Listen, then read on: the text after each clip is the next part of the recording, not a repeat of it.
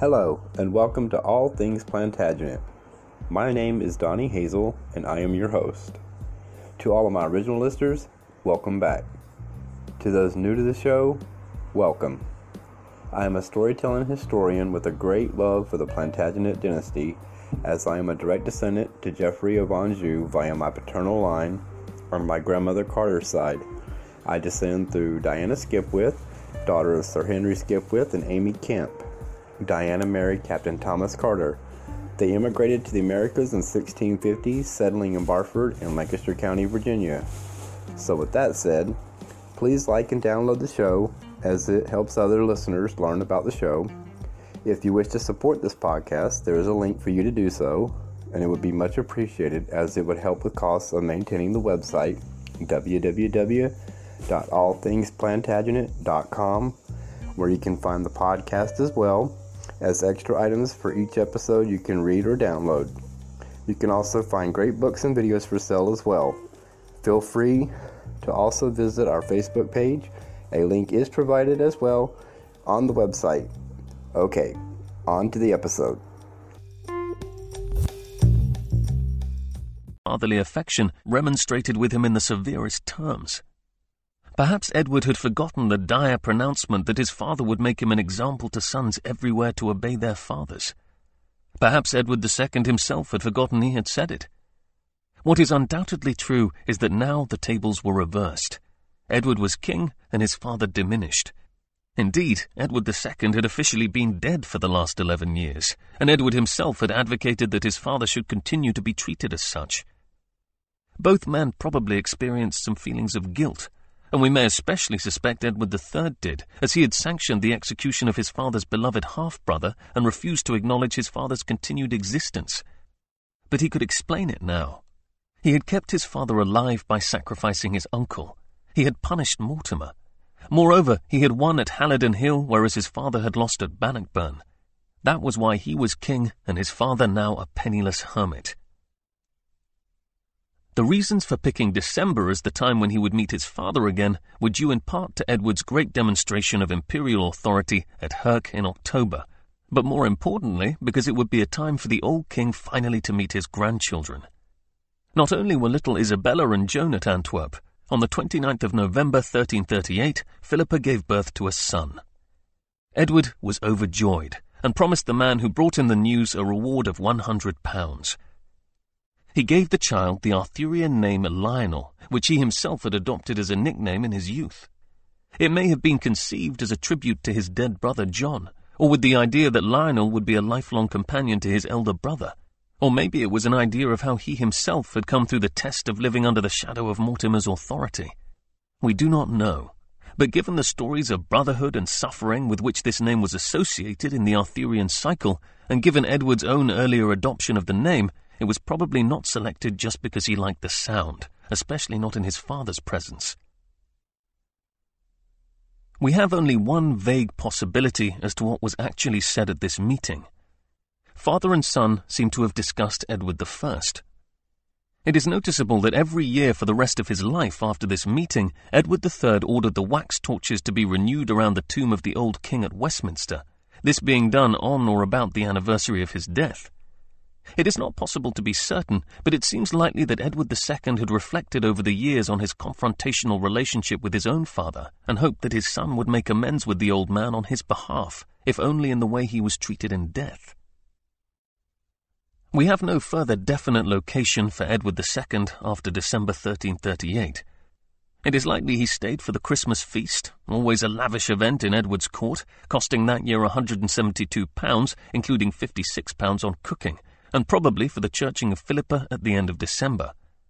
Niccolonius Fieschi probably left Antwerp the following February.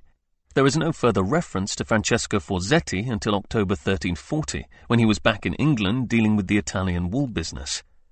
We do not know whether Edward himself took charge of his father from this point, or whether he remained in the custody of the Peruzzi as security for some of the loans they still hoped to reclaim from Edward. All we may say is that wherever he was taken, he lived out the rest of his days in peace.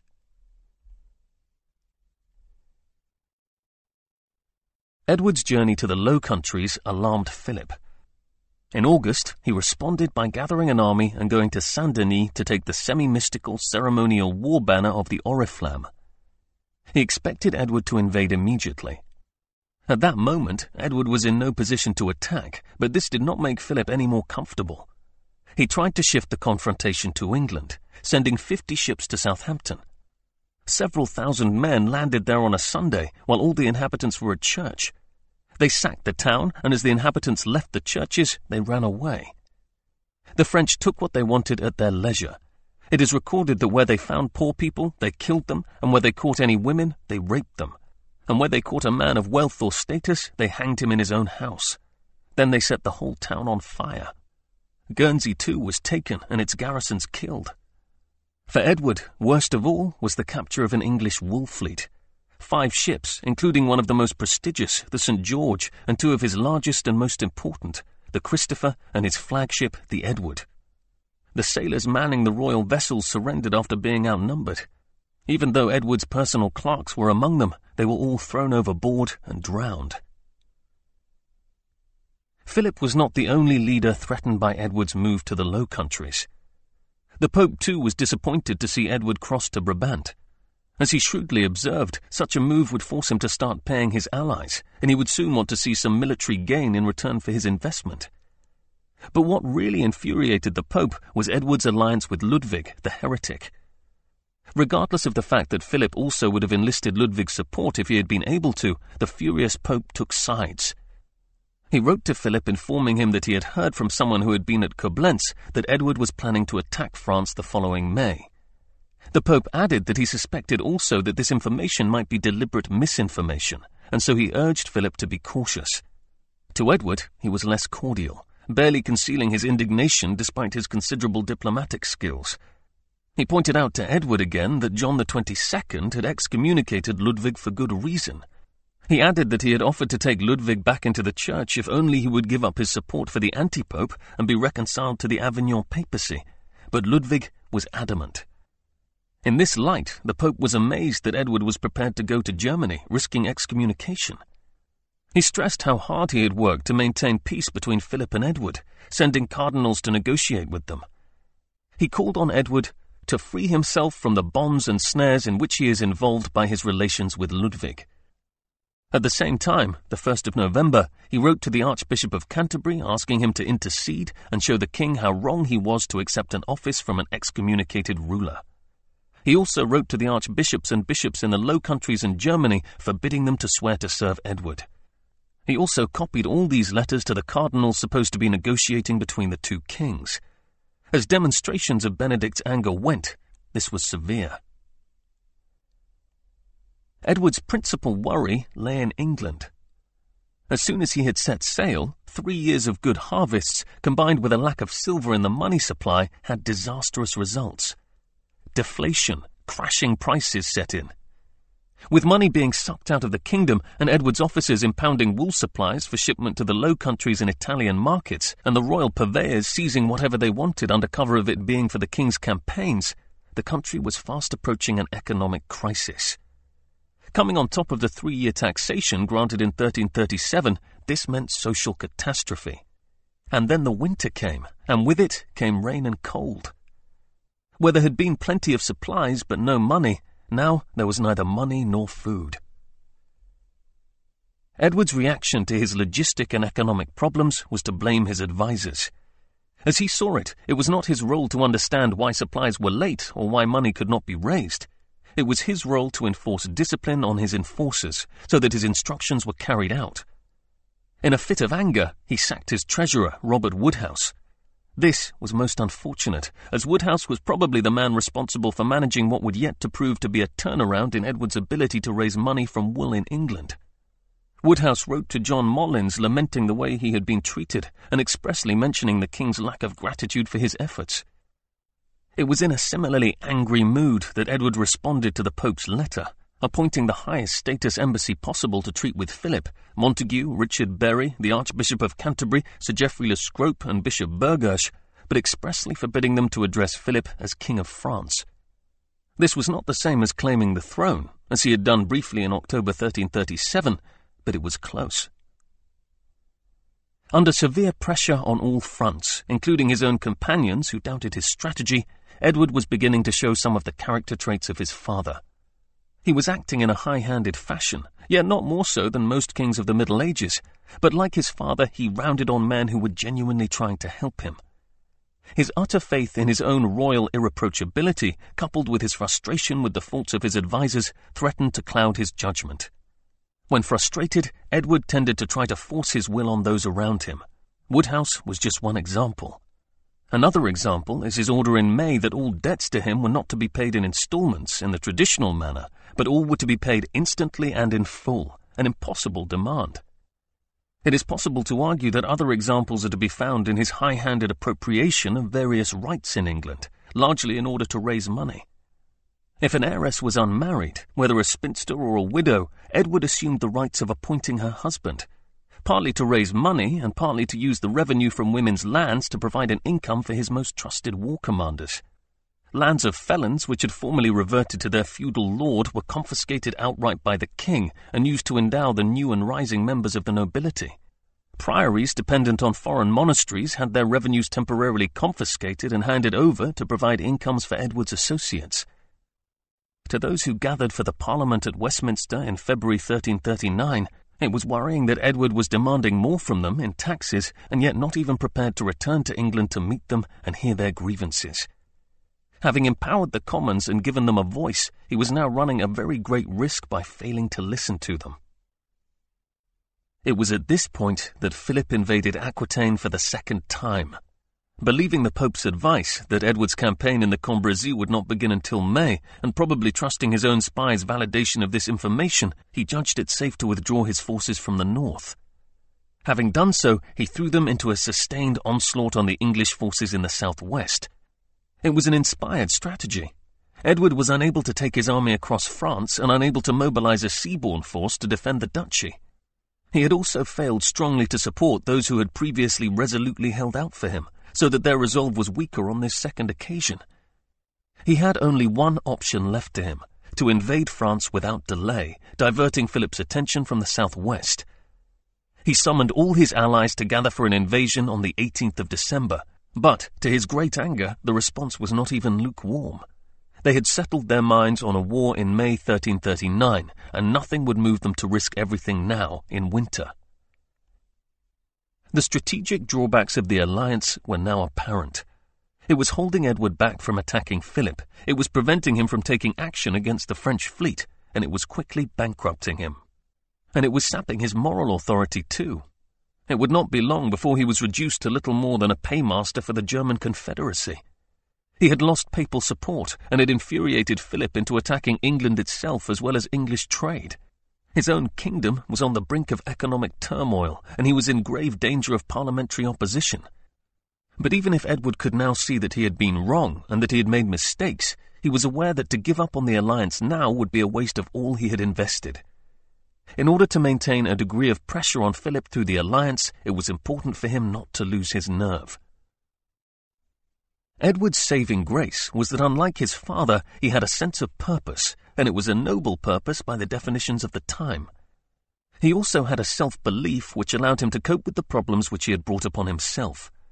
He could rant at his ministers, he could sack them, and he could even order the council back in England to stop paying the civil servants, which he did to their shock and indignation. But while he kept focused on England's war with France, and while he continued to inspire those around him, no one was in a position to question him or take action against him. It was this focus, confidence, and leadership which now he used to draw himself out of his predicament. He marched to Brussels with his army and threw himself into negotiations for the campaign. When these had proved futile, he declared to his allies that if they would not fight, then he would. He would lead his army into France and do battle with or without them. He set down his terms for renewing negotiations in a final ultimatum. He demanded 5 things: that the losses on either side should be made good, that friends of either king could freely pass over the lands of both kings, that merchandise should be freely transported, that the King of France should offer no further help to the Scots, and that Philip should restore those parts of Gascony which he had recently occupied. It was not an excessive list. The first 3 were merely normal affairs. The Pope, still in a hostile mood towards England, declined to accept the 4th point, advising merely a truce between England and Scotland, and preferred not to comment on the fifth point. King Philip refused to accept the ultimatum outright. Edward, having made up his own mind, and seeing the Pope and Philip practically united in their opposition to English interests, now put his own grievances to the Pope and the College of Cardinals in a long letter dated the 16th of July.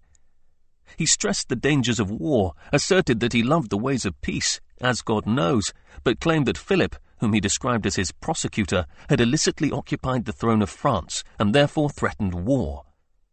His basis for this was that although a woman was barred by Roman law from occupying the throne, this bar only applied to the woman herself and not her male offspring. If the bar attended to her male offspring, then Jesus had no right to be described as of the line of David, as his mother Mary, bearer of God's child, was the parent through which the claim descended. As Edward was the nephew of the last king and Philip was a cousin, he had a prior claim, as Philip's was collateral. Contrary to popular belief, his claim had absolutely nothing to do with Salic law, a local land inheritance law whose relevance was pretended by French writers in the next century. Edward went on to state that he had done nothing to provoke Philip, and that he deplored the invasion of Aquitaine and France's support for the Scottish nationalists. He stressed how wronged he felt. The letter is very revealing, especially the sentences immediately following this claim of self-defense. Edward claimed that, "We only make a shield against him who levelled a deadly blow at our head. At this he storms, Holy Father. He storms, is uneasy, and complains.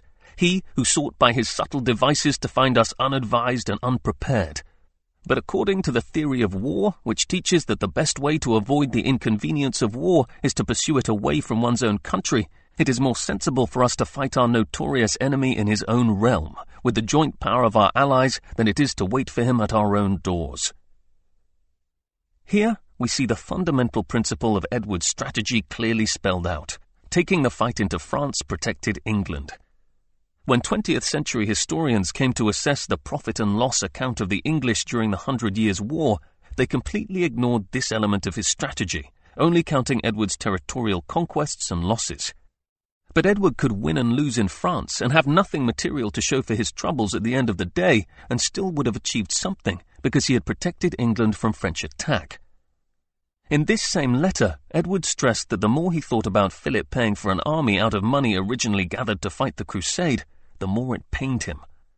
Benedict had granted a clerical subsidy for the crusade, and another for the defence against Ludwig, and permitted Philip to use both to fight the English, which rankled with Edward. But no matter how interesting and revealing the letter was, Benedict was having none of it. In keeping with his new policy of favouring the French, he did not even reply. Edward marched into France on the 20th of September, 1339. Some of his allies followed him. Ludwig did not.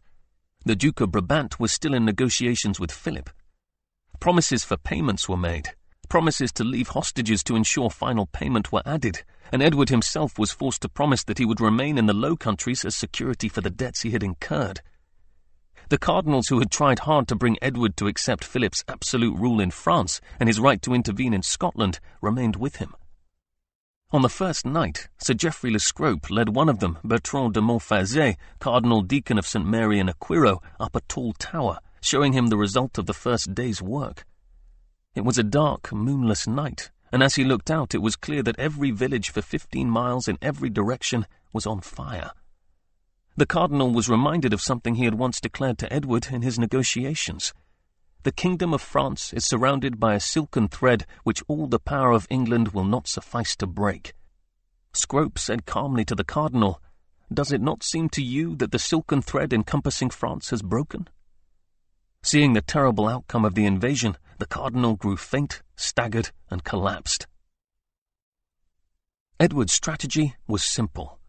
If he could bring Philip to battle and defeat him, then he would gain glory, win his arguments over Scotland and Aquitaine, and limit his liabilities to his German allies. Hence the utmost destruction of France was undertaken. He besieged the town of Cambrai and destroyed as much land and as many villages as he could. But Philip did not give battle. Reactions were mixed. The Dukes of Brabant joined Edward at the end of September, but the young Count of Hainault deserted him and joined Philip. Further delays would mean further expense, further doubt in his resolution, and inevitably more defections. Edward had no option but to go forward and to take the fight to the French army, which was more than double the including his allies' troops. With caution, he advanced directly towards Péronne, where the massive French army had gathered. On the 14th of October, Edward brought his army within a mile of the French. Everything he stood for and believed in, chivalry, glory and royalty, divine support and the prophecies that he would be a great conqueror, was about to be put to the test. But in order to implement the military strategies he had learnt in Scotland, he needed to force the French to attack him. And in order to withstand an attack by superior numbers, he needed to draw his men up in a particularly well-defended situation, so he could catch the French in the crossfire. Although he had found the French and they were ready to do battle, Edward was not in a well-defended position. His smaller army was in fact exposed. He had no option but to withdraw. In the ensuing discussions about future strategy, the German allies declared they were running short of supplies. They wanted to go home. Edward had not waited a whole year on the continent simply to withdraw at the first onset of his allies' fear and hunger. He had held back from encountering the French in a weakly defended position, but his resolution to do battle went far beyond this one encounter. He reinforced his original strategy, sending out the Earls of Salisbury, Derby and Northampton to destroy whatever they could. He also sent Sir John of Hainault, whose men stormed into the town of Origny, looting, burning and destroying. A Benedictine nunnery was looted and the nuns themselves raped. Sir John then proceeded to Guise, which he burnt. In the castle at Guise was his daughter, Jeanne, married to the heir of the Count of Blois, a Frenchman. Jeanne pleaded with her father to save the lands and heritage of the Blois family, but Sir John had his orders, and he carried them out mercilessly. Those who fled were hunted down in the woods by the Lord of Fauquemont. More than a dozen villages and towns were utterly wasted by the English troops in the next 2 or 3 days. The destruction would have made Cardinal Bertrand faint again, but the result was precisely what Edward wanted. A messenger from Philip came to him at La Flamengrie, offering him to do battle on a certain day, either the 21st or 22nd of October, in a place unencumbered by rivers, walls or earthworks. It was now down to Edward to choose the site of the battle. He chose carefully, a place between La Flamengrie and La Capelle on the evening of the 22nd of October. The huge French army was just 4 miles away. He and his advisers had one major strategy in their minds, the tactics which had proved so effective at Duplin Moor and Halidon Hill. They would invite the traditional charge of mounted men at them, and they would situate their archers on either side to destroy the charge. Edward's position had a dense wood on one flank and a slope in front of him, which would naturally reduce the speed of the French attack. On the morning of the 23rd, the king and his men attended Mass, and then set about the final preparations for the battle. All knights were ordered to dismount, regardless of the fighting practices of their respective leaders. Their horses and baggage were placed in a small wood behind the 3 battalions of men. Trenches were dug to protect the archers from a direct charge. Then the English and their allies formed up in 3 battalions. The first and largest, including the English household knights, was commanded by Edward himself. The second, composed mainly of men from the Low Countries, was commanded by the Duke of Gelderland and Sir John of Hainault. The third was commanded by the Duke of Brabant. On the wing was another force, commanded by Sir Lawrence Hastings, whom Edward now created Earl of Pembroke, the Earl of Warwick, Lord Berkeley, and Sir John Molins.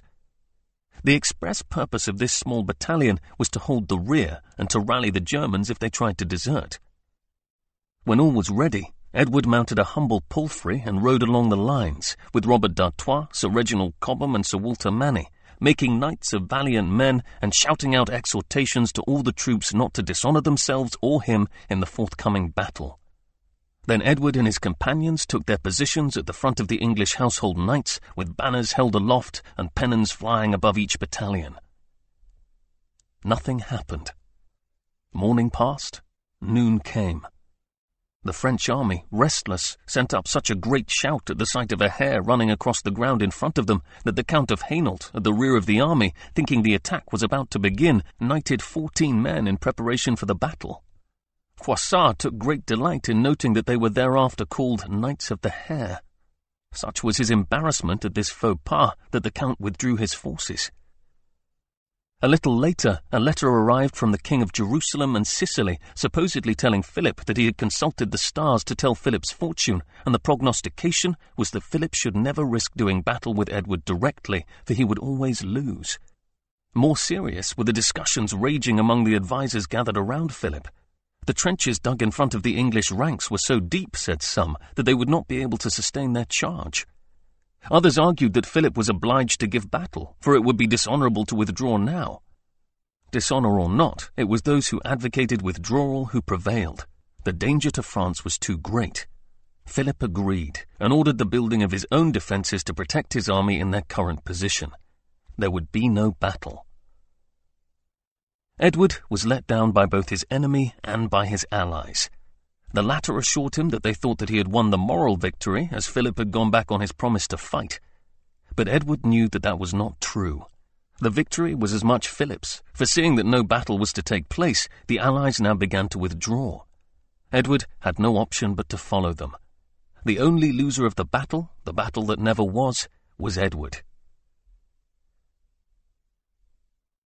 Edward's lack of success was not obvious to those who were with him on the campaign, but his failure to make significant inroads into France was soon magnified by a string of other calamities. The Scots had recovered practically all of Edward's hard-won Scottish lands, including Cooper Castle, the county of Fife, and the strategically important castle of Perth, which Sir Thomas Oughtred was forced to surrender on the 16th of August after a hard siege. Worse, while Edward had been facing the French army in October 1339, his Regency Council in England had been facing the anger of Parliament. High prices, high taxation, and widespread suffering at the hands of Edward's purveyors had bubbled over into angry parliamentary representations. Warned of this, Edward had directed the head of the Regency Council, Archbishop Stratford, to grant concessions if necessary. The order that all debts were to be paid in full was to be relaxed, as was the confiscation of the property of felons. But such concessions did not go far enough. Although Stratford made no secret of the king's indebtedness, and at £300,000 may even have exaggerated it, both Houses of Parliament refused to rush to Edward's financial rescue. The Lords called for the abolition of higher wool duties. The Commons supported them, and added a trenchant demand that, unless purveyors paid for what they took, they should be arrested as thieves. The king's purveyor-in-chief, William Wallingford, was arrested. Commissions of inquiry were set up into purveyance in various counties. Although the Lords were still prepared to see further taxation imposed, the Commons refused, preferring further consultation in the counties before any decision was made. Edward now had to face the opposition of his own Parliament in addition to that of his enemies and the half-heartedness of his allies. Edward returned to the Low Countries, still bound by the agreements of the previous autumn not to leave until all his debts were paid. That now looked a very far-off time indeed, especially since the Commons' refusal to pay a new subsidy towards the war. But Edward now proved adaptable to his changed and challenging circumstances, and entered into new negotiations with the new leaders of Flanders, in particular a wealthy merchant called Jacob van Artevelde. Van Artevelde's name remains famous to this day principally on account of his revolution. When Count Louis of Flanders professed his loyalty to his overlord Philip of France, his people were starving, penniless, and riotous. The reason was Edward's strategy of disposing of his wool at staples, designated places of trade. Flanders depended on English wool to make cloth. Starved of their raw material and seeing more and more of their fellow cloth workers drawn to England to ply their craft there, the great trading cities of Bruges, Ypres, and Ghent had rapidly become places of violent dissent. First to tumble into revolution was Ghent, which saw an emergency committee of governors appointed in early January 1338. 5 captains of the people, led by Jacob van Artevelde, took control of the city. Utterly ruthless and unscrupulous in his use of violence to attain his ambitions, he soon destroyed any authority Count Louis had left. Bishop Burghersh immediately saw the opportunity to gain a diplomatic advantage and quickly negotiated an agreement whereby Flanders would remain neutral during the forthcoming hostilities. Pleased with Burghersh's coup, Edward maintained good relations with the Flemings thereafter, hoping in due course to draw them also into his grand alliance, and closer than some of the more reluctant princes who had already contracted to serve him. Edward's favour persuaded the Flemings that their interests were best served by supporting England. Van Artevelde had the idea of going further than this, using English military support to gain control of parts of Flanders lost to the French after the Battle of Cassel. He hatched a plot with Edward that he would attack Lille, Douai, and Bethune while Edward's invasion was in progress. However, by the time Van Artevelde made his move, Edward's army was already returning from La Flamangerie. The withdrawal of the Allies from the battlefield relieved the pressure on Philip, and the Flemish, having declared war on the French, realized that they had jeopardized their position. Had Van Artevelde at this stage sought reconciliation with France, he would have seen his own position swept away and his life forfeit for treason against his lord, the Count of Flanders. His only option was to join the alliance completely and become an ally of England. For Edward, this had one huge implication. If the Flemings broke their allegiance to the King of France, then automatically the whole country would fall under an interdict. They would also be obliged to pay to the Pope a huge sum, 2 million florins, £333,333, if they were to renounce allegiance. Such sums and such risks were beyond the townsmen who had seized power from the Count. But there was a solution. If Edward were publicly to claim the title King of France, then, in maintaining loyalty to him, they would not be breaking their oaths, nor would they be obliged to pay the fine. At Brussels, in the first week of November, a great tournament was proclaimed to celebrate the end of the campaign. Once more, Edward indulged in costly gift-giving, as keen as ever to play the propaganda card of international largesse. But behind the scenes, serious negotiations were taking place about the Flemish situation and the claim to the throne of France. On the 3rd of November, Brabant and Flanders signed a treaty of mutual protection and trade. Edward was still hampered by debt, facing the opprobrium of the English Commons in Parliament and worried about the situation in Scotland. He was probably compromised by the Pope, though not in the same way as the Flemings. He also had to face the fact that a public claim to the throne of France would be practically impossible to put into effect, and this carried with it the danger of ridicule for claiming something which was inappropriate and embarrassing. Nevertheless, he wanted the Flemings on his side, and he agreed a treaty. It would leave him no option but to claim France as his own inheritance. The decision was not an easy one.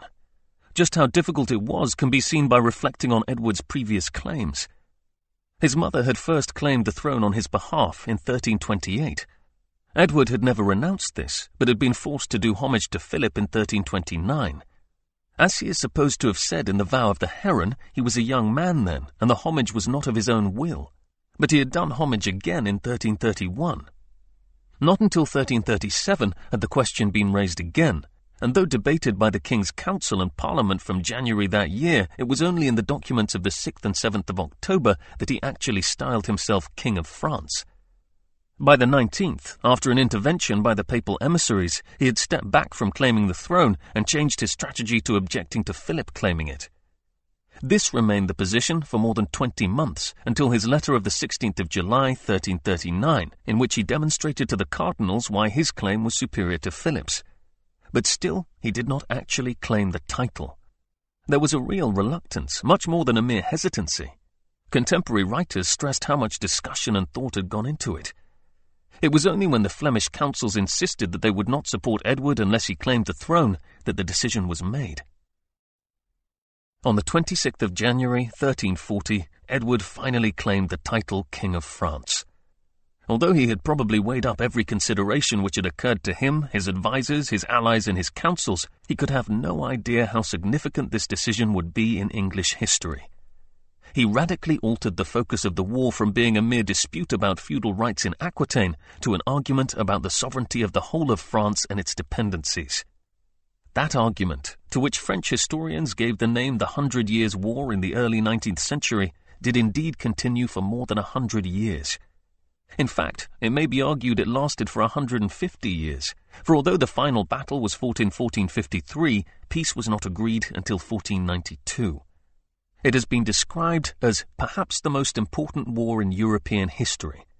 It was not until 1802 that George III finally dropped the formal title King of France, after the French Revolution had destroyed the Bourbon monarchy. It is difficult to think of any other single initiative of an English king before Henry VIII's break with Rome, which had such long-lasting, widespread, and dramatic consequences. 7. Sluys and Tournay. Before his birth, it had been predicted that Edward would wear 3 crowns. The prophecy probably meant the iron, silver and gold crowns of the Holy Roman Emperor, the title currently borne by Ludwig of Bavaria. Ludwig declined to give up his title, but Edward was not to be outdone. He already had a good claim to wear the sovereign crown of England and a claim to the overlordship of Scotland. To these he added the vicarial crown. But even these 3 were not enough. Now, in the market square of Ghent in Flanders, he went one better, exceeding the prophecy with a claim on a 4th crown, that of France. In reality, only his English title imparted genuine sovereignty. Scotland was almost lost. The Holy Roman Empire had proved an expensive and weak ally, and its count, margraves and dukes had shown themselves to be undutiful subjects. And Edward had not conquered so much as an inch of French soil. Those who witnessed his proclamation as King of France on the 26th of January, sitting on a makeshift throne in a marketplace, might have wondered if this was another gesture as devoid of power as the last. But Edward's French claim was a deeply serious move, for by it he was able to accept overlordship of the Flemish people and thereby conquer a part of Philip's realm, in a manner of speaking, without having to pay or fight. In shifting his friendships away from the half-hearted German leaders towards Flanders while keeping Brabant in the alliance, he had forged a much more powerful confederacy, for Flanders and Brabant had a definite interest in English affairs through their dependence on the English wool trade. An alliance with them had the potential to last. Claiming the throne of France was a complicated business. Not least of the problems was that of which kingdom came first. Was Edward King of France and England, or England and France? To the modern listener, this might appear a minor point, but to contemporaries it was of grave importance, for it could be construed that it implied precedence and subjection. In October 1337, when Edward had first contemplated adopting the French title, he had played safe, issuing 2 sets of letters, one styled King of France and England, and the other with the order reversed. After 1337, it had been easy to refer to Philip as he who calls himself King of France, or our cousin Philip de Valois. But actually claiming the title was much harder. Philip himself may have contributed to the problem, mocking Edward at first for quartering the arms of England, the 3 leopards, with the fleur-de-lis of France. Probably before 1340, Philip pointed out in ridicule that Edward had put the arms of the little country of England in the upper Dexter quarter, the most important position, thus relegating the arms of France, the largest and richest kingdom in Christendom, to a lesser position. Edward's decision to reverse this, putting the fleur-de-lis prominently in the upper Dexter quarter, was a direct challenge to Philip, visually demonstrating in vivid blue and gold that he, Edward, was the heir of France. Philip's response to Edward's claim was surprise and anger. His fury reached a peak on the 8th of February 1340, when Edward's new seal arrived. That day, Edward issued a declaration to the French people, in French, declaring that, as the Flemings had recognized him as King of France, he invited them to do so too. Now Philip could see for himself, engraved on the seal, the French arms quartered with the English. When Philip read the motto, Edward by the grace of God, King of France and England, he was aghast at his audacity. Then he learned that Edward had issued the same declaration and issued copies of his seal to all the towns in and around Flanders, as well as several places in France. Realizing he had been challenged and embarrassed, he ordered a search of all church doors and public places for copies of the letter, and decreed that anyone found carrying a copy was to be regarded as a traitor and hanged. The Pope, too, was surprised and angered by Edward's claim, stating that the sight of his letters with his new title and seal engraved with the arms of France and England caused surprise. He insisted that heirs of females could not inherit in France, despite the arguments laid before him by Edward's lawyers. He added that even if they could, there were others closer to the throne than Edward.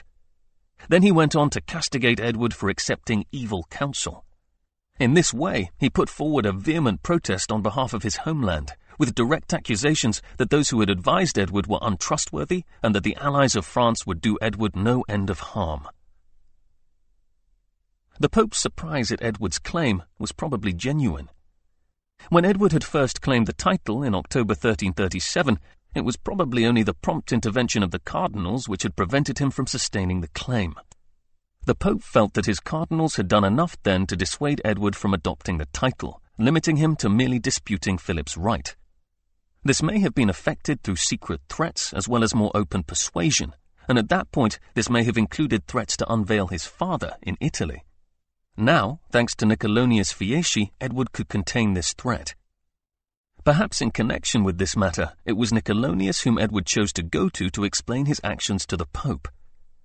Edward's position was that Philip de Valois had made no attempts to avert war, and although Edward would have been content with a modest attempt at peace, he could see no other option but force. But shortly after Niccolonius's arrival in Avignon, the French, with the help of the Pope's marshal, broke into the house in which he was staying and kidnapped him in his nightclothes. Although Benedict was very much in favor of the French at this time, he took the seizure exceptionally seriously and placed the whole of France under an interdict until Niccolonius Fieschi was set at liberty. To suspend the religious services, including burials, marriages and baptisms, confessions and privileges of an entire kingdom on account of a single offence committed in his own household against a Genoese knight acting for the English king, was extreme, to say the least. Philip complained directly about the punishment. Whatever the real purpose of Niccolonius's mission, there was more to his seizure than a violation of diplomatic immunity. He had become as important to the Pope as he was to Edward. Pope Benedict hanged all those he suspected of being involved. With regard to his marshal, who committed suicide in jail before he could be hanged, the benign pontiff had the man's body exposed on a gibbet for the birds to eat. The English were the most surprised of all by Edward's new title. Although Edward decided on a solution with regard to the order of his kingdoms, King of France and England for international affairs, and King of England and France for matters relating to the British Isles, not even he could justify having more than one coat of arms. For the English to know that their king had adopted the arms of France and set them above those of England was confusing and damaging to English pride. It was threatening too, because his decision to adopt this coat of arms and title was made without any reference or explanation to Parliament. Combined with his demands for money and his other high-handed orders since leaving England, it was beginning to seem that he gave little thought to the people of his homeland and respected their independence even less. Edward's point of view was very different. 18 months on the continent had broadened his horizons. Here he was, the vicar of the Holy Roman Empire, the self-proclaimed King of France, and a champion of Christendom. It is easy to see why he did not relish the prospect of returning to a small island to beg for every 10th scraggy sheep off the South Downs. But although Edward's conceit, anger and frustration sometimes blinded him and made him act rashly like his self-defeating father, he had not completely lost touch with reality. His claim on France and the vicariate were only made possible by revenues derived from English land and English sheep.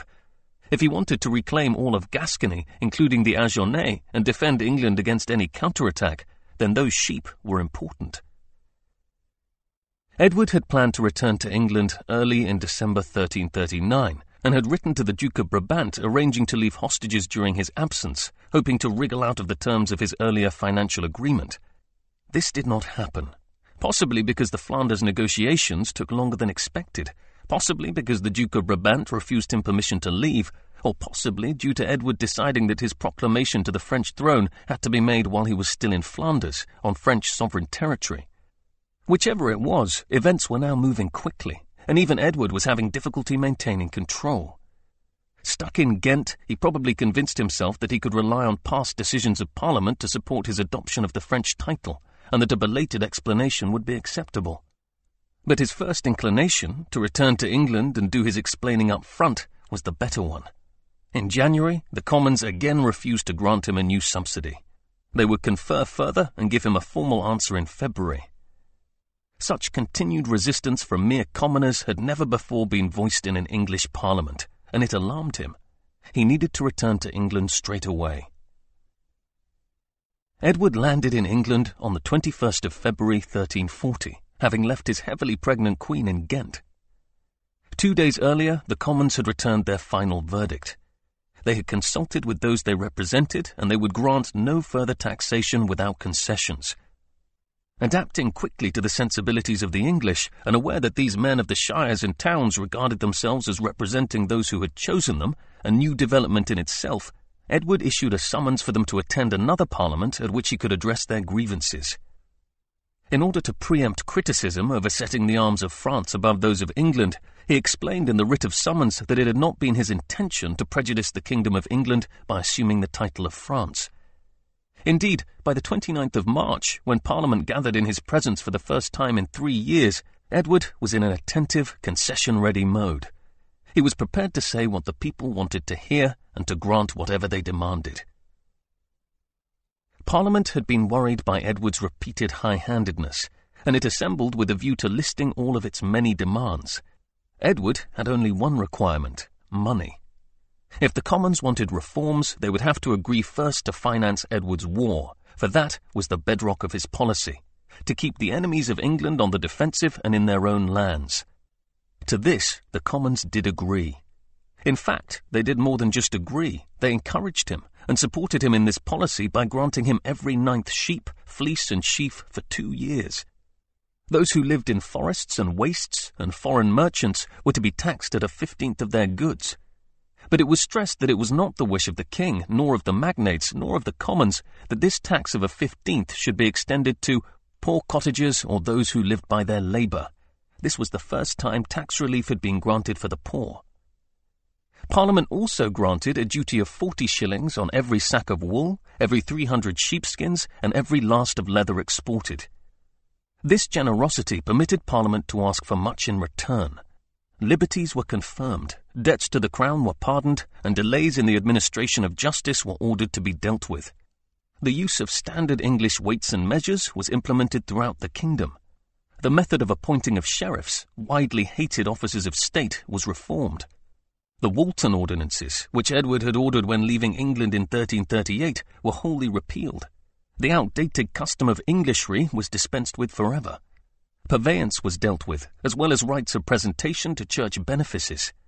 A permanent baronial committee, appointed by Parliament, was established to oversee all royal taxation and expenditure. Lastly, the question of the subjection of England to the Kingdom of France was firmly and unambiguously settled. Edward undertook that the realm of England never was or ought to be in the obedience of the kings of France, and that our realm of England and the people of the same shall never be made obedient to us, nor our heirs and successors as kings of France. This process of creating legislation, responding to social demands in return for extraordinary taxation, was effectively selling laws. As a result, it has frequently been attacked as a haphazard legislative program.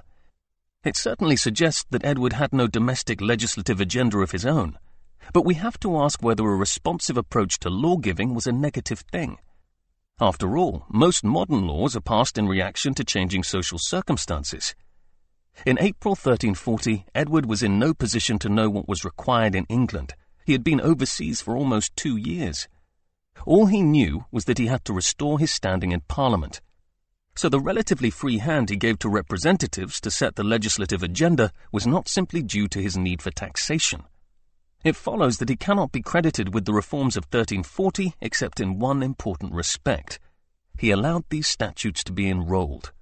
For this, his contemporaries were prepared to give him some credit. They knew it was something his father would not have done. On the 16th of April 1340, Edward was jousting at Windsor Castle. Unexpectedly, a messenger arrived from Flanders. 5 days earlier, 2 of Edward's closest companions, the Earls of Salisbury and Suffolk, had left the main army and set off to spy out the defences of Lille. They had with them 30 men-at-arms and some mounted archers. They were spotted, however, and as they moved around the town, they were gradually surrounded. When the garrison closed in, they were trapped, with their backs to the moat. They had drawn their weapons and fought furiously even until dark. But when 60 or more men lay dead on the ground, the last 7 were overpowered. One, a renegade French knight, was dragged over to a nearby tree and hanged there and then. Both earls and the remaining 4 men-at-arms were taken captive. Salisbury and Suffolk, his friends, Montague and Ufford. To Edward, this must have come as a shock. But there was worse news to follow. The Earl of Salisbury had been his principal commander in the Low Countries, and his capture flung the whole region into disarray. The French destroyed the towns of Haspres and Escaudoeuvres and many villages in Hainault. In May, they attacked Valenciennes itself, the capital of Hainault, burning and destroying everything in the vicinity. Sir Walter Manny's brother, Giles, was captured and killed. An Allied attack on Tournai failed. Incursions into England from Scotland meant that now, unable to spare troops to defend the border, Edward had to sue for a lasting peace in Scotland against his wishes. In addition to all this, Philip's fleet was so strong that Edward had to prohibit the export of wool for fear of it being stolen by the French. To Edward, there was only one solution. He had to return to France as quickly as possible and lead an attack on the French army. If he did not, Flanders would be lost to him, and his wife too, still a hostage in Ghent, recovering from giving birth to John, later known as John of Gaunt, Ghent. Edward needed ships, particularly the large Mediterranean galleys which Philip had been able to requisition from the Genoese. He wrote to the Pope exhorting him to make sure Niccolonius Fieschi was released from prison so he could arrange for the commissioning of vessels. He also wrote to the Venetians, asking them specifically for 40 galleys. It seems that Edward was just beginning to panic. In his letter to the Venetians, he was at pains to point out why they should supply him with galleys and not Philip. He explained the cause of the war, that Philip had occupied his lands in France, and added that, "On this account, King Edward calls upon the said Philip to fight a pitched battle. But for the avoidance of reproach hereafter on account of so much Christian bloodshed, he, at the commencement of the war, offered by letter to settle the dispute either by single combat or a band of 6 or 8, or any number he pleased on either side, or that, if he be the true King of France, as asserted by him, he should stand the test of braving ravenous lions who would not harm a true king, or perform the miracle of touching for the evil, if unable, to be considered unworthy of the kingdom of France." It all sounds very self-confident, bragging even. Edward was portraying himself as a leader prepared to risk his life for his political beliefs. But on reflection, it is all a little bit too bombastic. These, after all, were very distant and very dignified correspondents on the Adriatic. This need to justify himself personally in a request for ships to a distant state was inappropriate.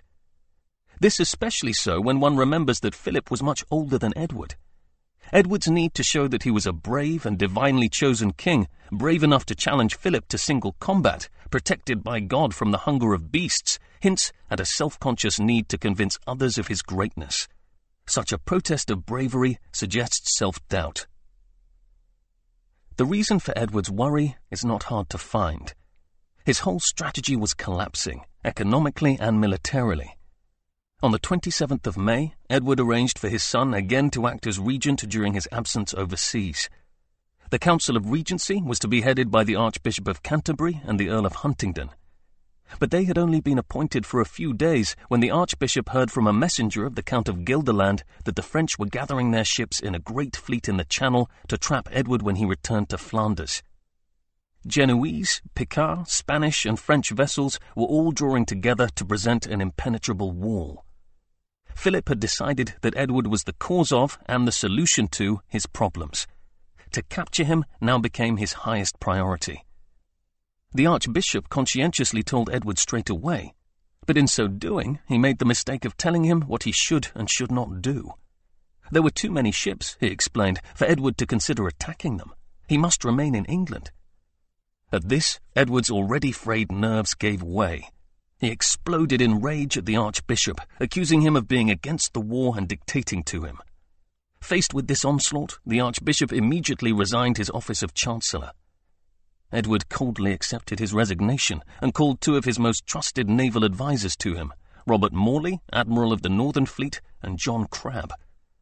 They confirmed what the Archbishop had said, saying it was too dangerous to cross the Channel.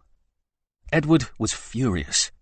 "You and the Archbishop are in league, preaching me a sermon to stop me crossing.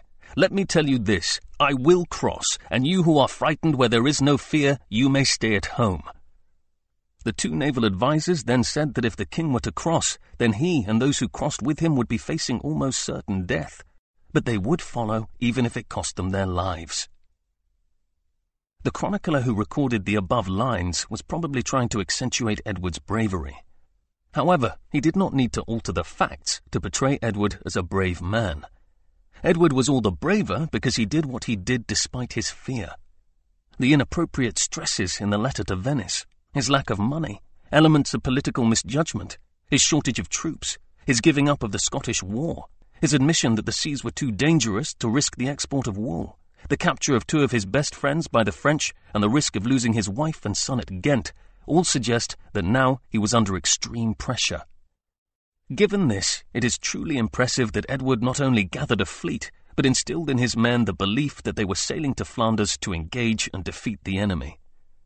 That he was able to inspire them, despite knowing the scale of the task facing them, is astonishing. There were 200 ships and galleys in the enemy fleet at the mouth of the River Zvin, with 19,000 fighting men aboard. Two of the French ships, the Christopher and the Edward, had once been the pride of his own navy. He himself had only about 120 to 147 ships, and they were mostly much smaller than the large galleys and warships of the French fleet, and fewer than 12,000 fighting men when he gathered them all at Harwich. On the 20th of June, 1 week late, Edward stepped aboard his largest remaining ship, the Thomas, and received his new Great Seal from the Archbishop of Canterbury.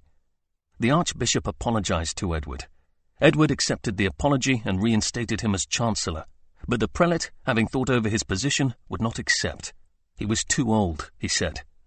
He could have added that he was too old to argue politics with a 28-year-old king who annually made a pilgrimage to see the point of the sword which had killed Thomas Becket, an earlier Archbishop of Canterbury.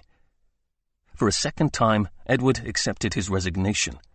He appointed the Archbishop's brother, Robert Stratford, instead. Then, resolved to fight the French, he gave the order for his fleet to sail towards Flanders.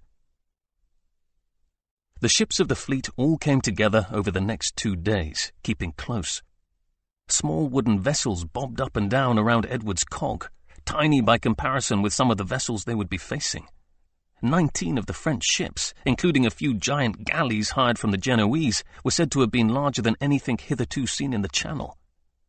Late on the next day, Friday the 23rd of June, as the English approached the Zvin estuary, they all saw for themselves. There was no more arrogant bragging or self-delusion.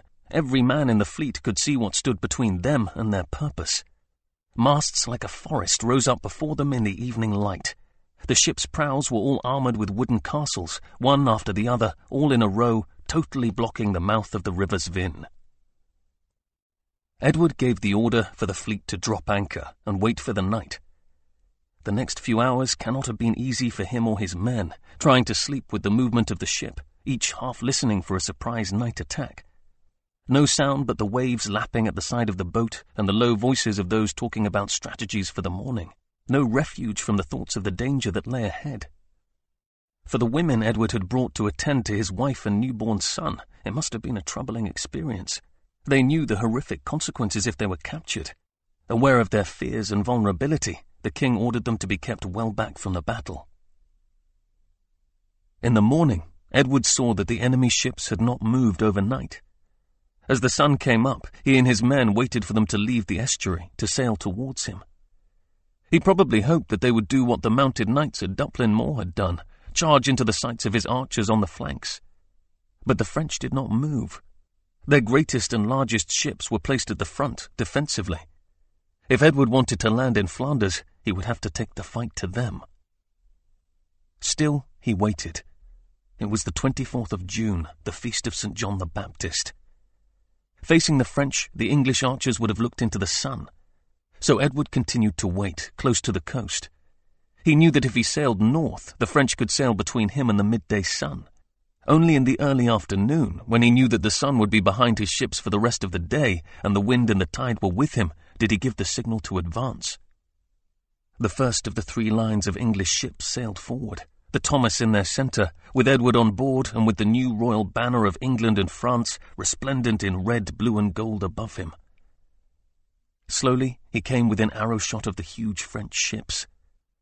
The French and Genoese crossbowmen waited. The English loosed their arrows. The greater range and the faster speed of the English longbows swept the decks of the French vessels. The crossbowmen were powerless to put up a line of fire. Even with the rising and falling of the boats, the English arrows tore through the lines of men on the French vessels. Realizing that the impetus lay with them, the English sailed their ships into the French line and hurled their grappling hooks over the sides, drawing them together. The French responded, sending galleys forward to pick off some of the leading English ships. 4 great galleys, armed with springald's, giant catapults, sailed towards one English ship, the Oliver, and fired large amounts of stone shot into its sails and across the decks of the vessel. Soon, many aboard the Oliver were killed or wounded. But Edward gave orders to respond to the challenge, and several English ships reached the beleaguered boat, driving off the galleys. Over the next few hours, it became clear that to judge the armies by the number of ships and men had been misleading. The first line of the French fleet blocked the second line from attacking, and they blocked the third line. All the English ships massed in an attack on the leading French vessels. The men who now rushed from the English onto the French and Spanish ships were hardened fighters. Foremost among them were the Earl of Huntingdon, Sir Walter Manny, and John Crabbe, men used to warfare at sea as well as on land. The men they commanded had marched with Edward against the Scots. They had marched with Edward against Philip at La Flamangerie. They had thought, talked, and dreamed of war for the last 10 years. Now, at last, they saw that a momentous victory was within reach. It was as if Edward was a sacred leader who could only lead them to victory like Alexander. He stood on the deck of the Thomas, shouting orders, undaunted even when a French spear struck him through his thigh. Very soon, the Christopher had a grappling iron hurled onto its deck, and as the English archers on an adjacent vessel let loose volleys of arrows to pin down the Genoese crossbowmen and to curb the sailors throwing down stones from the mastheads, the English men-at-arms scrambled aboard. A great shout went up from the English when they saw the French flag torn down from the Christopher. It was all the inspiration they needed. Late that afternoon, when the foremost English vessels broke through the first